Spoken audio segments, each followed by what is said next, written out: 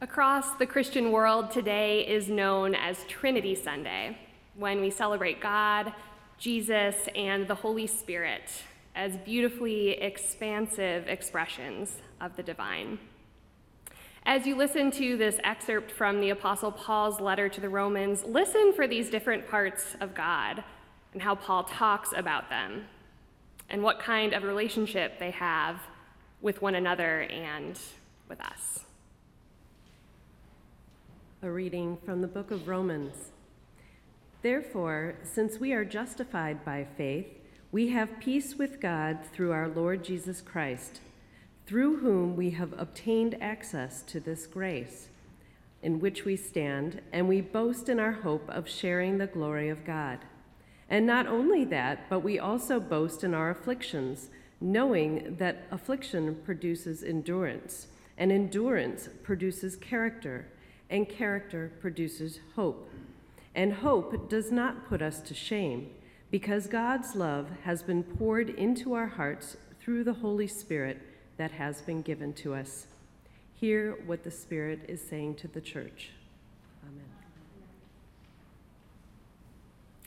It is truly a gift to be back among you, beloved church. I grew up here. I was confirmed by the Reverend Bob Stout in 2003, where Nancy Jengi was one of our fearless teachers. I taught toddler Sunday school just down the hall. I ran through this building playing sardines. I watched Jesus Christ Vampire Hunter at one of Seth's first youth group meetings with us. I interned here twice, once in 2011, once in 2013, and you all ordained me here in 2014. I share all of this to say thank you. Thank you to Seth for the invitation. Thank you to all of you for the warm welcome. Thank you for being a very important part of the village that raised me. Thank you for shaping the minister and parent and person I am today. Welcome home. Welcome. Thanks.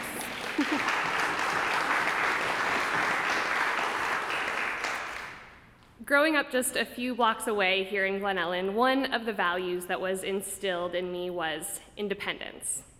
I was allowed to walk down to Schmid's Pharmacy or the candy store with my allowance burning a hole in my pocket. I learned to navigate the complicated metro schedule well enough to get me and my friends downtown Chicago to the beach or to a concert. My sister and I would bike to the library or to Sunset Pool all summer long. As a student at Glenbard West, I would take off to who knows where during open campus lunch. Do they still have open campus lunch at Glenbard West? Yeah, that's like a little terrifying to me as a parent now. I was really proud of being able to navigate the world on my own. And when I headed off to college, it's what my new friends noticed most about me. I was fearless about doing things on my own, navigating new situations, making decisions independently. It was a point of pride for me. Like, here I am, I'm still a teenager, I can handle myself in the world, no problem. And isn't that what every parent or teacher or mentor wants? To shape kids into self-sufficient, independent, confident people?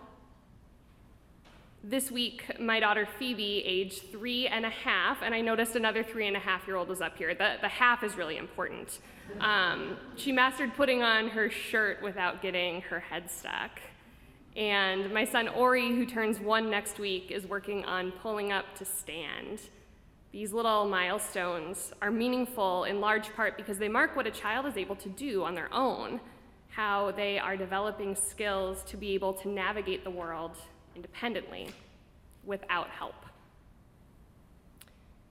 Independence is a value that has transcended time and place, and it's a survival skill too.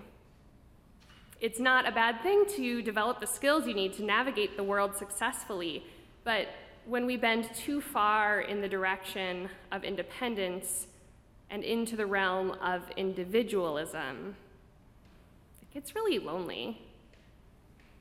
If we're always trying to do things on our own, we end up alone. We start to believe we have to do things by ourselves, that we don't need anyone else. It's incredibly isolating to move through the world this way. We can start to believe that everything we have and everything we've done is our own doing, forgetting all about our village and about God. For those of us who value independence, the pandemic has been a rude awakening. There's the practical side of things, like it's really tough to quarantine when you don't have someone to bring you food, or a family member to watch your kids, or a community to keep you going when you're feeling down. But there's also this bigger, more systemic piece about how we are all interconnected. We all rely on one another. We stayed home back in the spring of 2020 to reduce strain on hospitals because what I choose to do affects your ability to get a hospital bed when you need it. The odd grocery shortages. Our family particularly relies on products that use sunflower seeds and oil, and that's been deeply impacted by supply chain issues. All of it makes you realize that the 8 billion of us across the world are inexplicably intertwined with one another.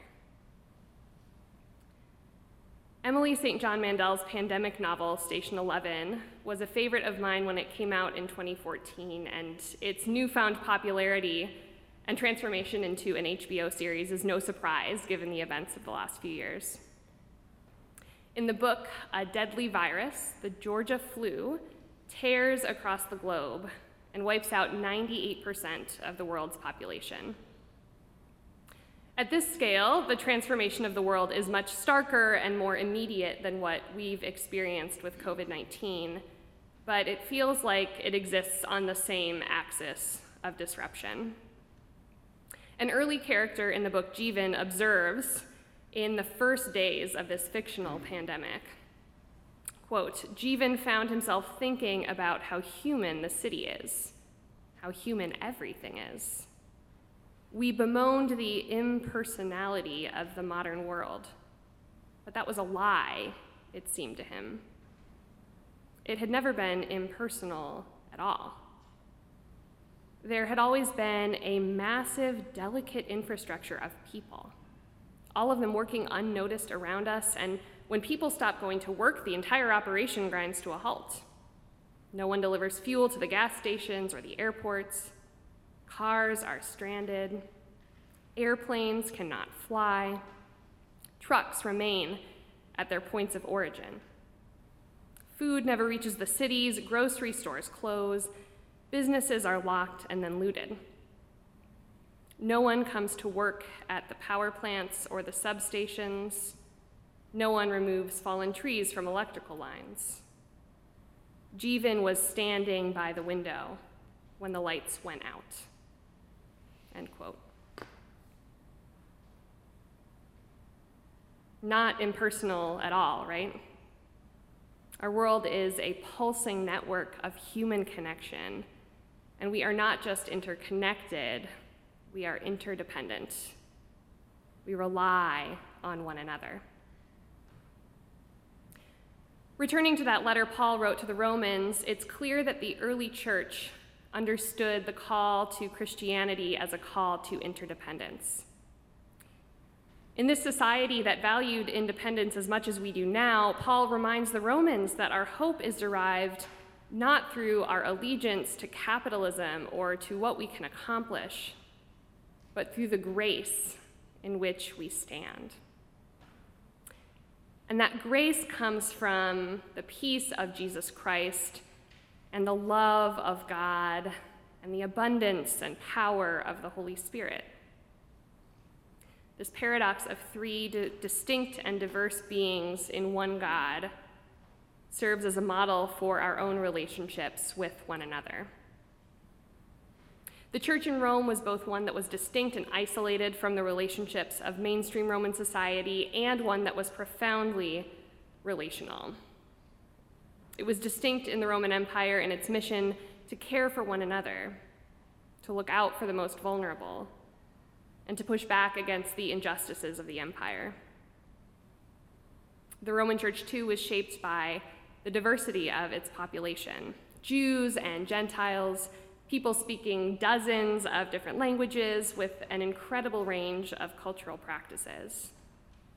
The union of the Trinity, as Paul explained it, was to show this ragtag group how they could be united in God's love as well. The only way for them to find hope in the midst of their disagreements and struggles and suffering, Paul writes, is for them to show up for one another, to show up for God, and to know and trust that God is showing up for them as well. As I was gearing up to come back here, I was remembering my very first work camp experience, Portland, Oregon, 2005. That first work camp was a parent-encouraged experience. And I didn't know many people well at all. I was so nervous, and so I thought maybe I would just keep to myself. And instead, I found myself on a work site with 3 older youth who immediately taught me the games to play to make the time pass more quickly, and who taught me that we honor the folks we serve and one another by working really hard and doing the best job we can. I found myself receiving lemonade from an elderly woman who couldn't afford the painting and gardening work we were doing, but who was gracious enough to let a crew of teenagers make our earnest attempt. I found myself with Liz Mook in a bathroom in a YMCA dyeing our hair purple just for the fun of it because we could. I found myself sitting in a dark church basement in a circle of my peers listening to reflections on the day and thinking, wow, these are my people. I have people. It took me a while to put God language to it, but I now know I was living the expression, we belong to one another because we belong to God.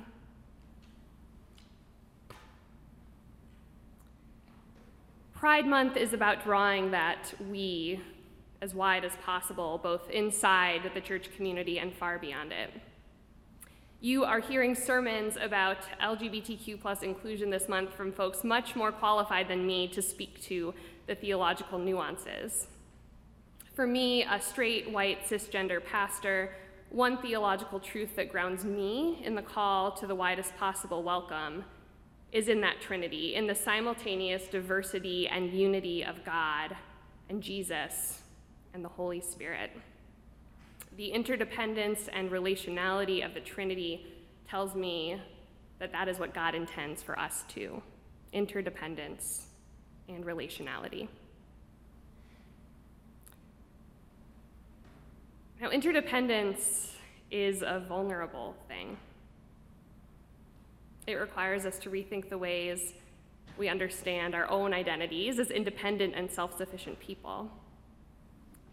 But it is only when we acknowledge that we have our own stories, our own pain, and our own need for transformation that we can truly enter into that deep kind of relationship. My most recent ministry role was as a clergy organizer for an interfaith, nonpartisan, political power-building organization across the state of Minnesota. This interdependence was at the core of our work. In our theory of change, we believe that we often use interdependence or self-sufficiency to put forth a facade of being okay no matter what might be simmering under the surface, no matter what kind of pain or struggles we might be hiding. But what happens when we all mask our pain? Well, what happens is that we can't come together to make our community more inclusive of LGBTQ plus people or inclusive in any other kind of way. We can't change policy, we can't make a difference until we each understand that our own liberation is tied up in the liberation of our neighbor. None of us is free until all of us are free. My current ministry gig, as I am calling it, is as a full-time mom. I'm 3 weeks in. God bless all of you who have done this for years. There is nothing like wrangling an infant and a preschooler to get a person clear that they can't do it alone. The cliche that it takes a village to raise a child is a cliche for a reason. It's impossible even for two parents who are super involved, super attentive, engaged, and both at home to raise kids alone. When I was still working outside the home, our childcare providers were a really important part of our village. And now I'm grateful for a network of local stay-at-home moms who are always up for a playground hangout or an emergency take one kid so I can bring the other one to an appointment. My parents, Nancy and Jim Ellis, who many of you know well, moved up to the Twin Cities, and they're an incredible support to us. And the church we recently joined is becoming a part of our village too. It's not just that my husband Greg and I can't physically do all that our kids need to thrive. That is certainly true, but it's also that our kids and we gain perspective and understanding and social skills and trust from these mutually supportive relationships. To you all, the community who taught me the value of interdependence and the truth of an expansively loving and welcoming God, thank you for being part of the village that raised me. And thank you for doing that sacred work for generation after generation. Paul writes, "Hope does not disappoint us, because God's love has been poured into our hearts through the Holy Spirit that has been given to us." I have hope because of communities like this one, vessels for God's love in a world that so desperately needs it. Thanks be to God. Amen.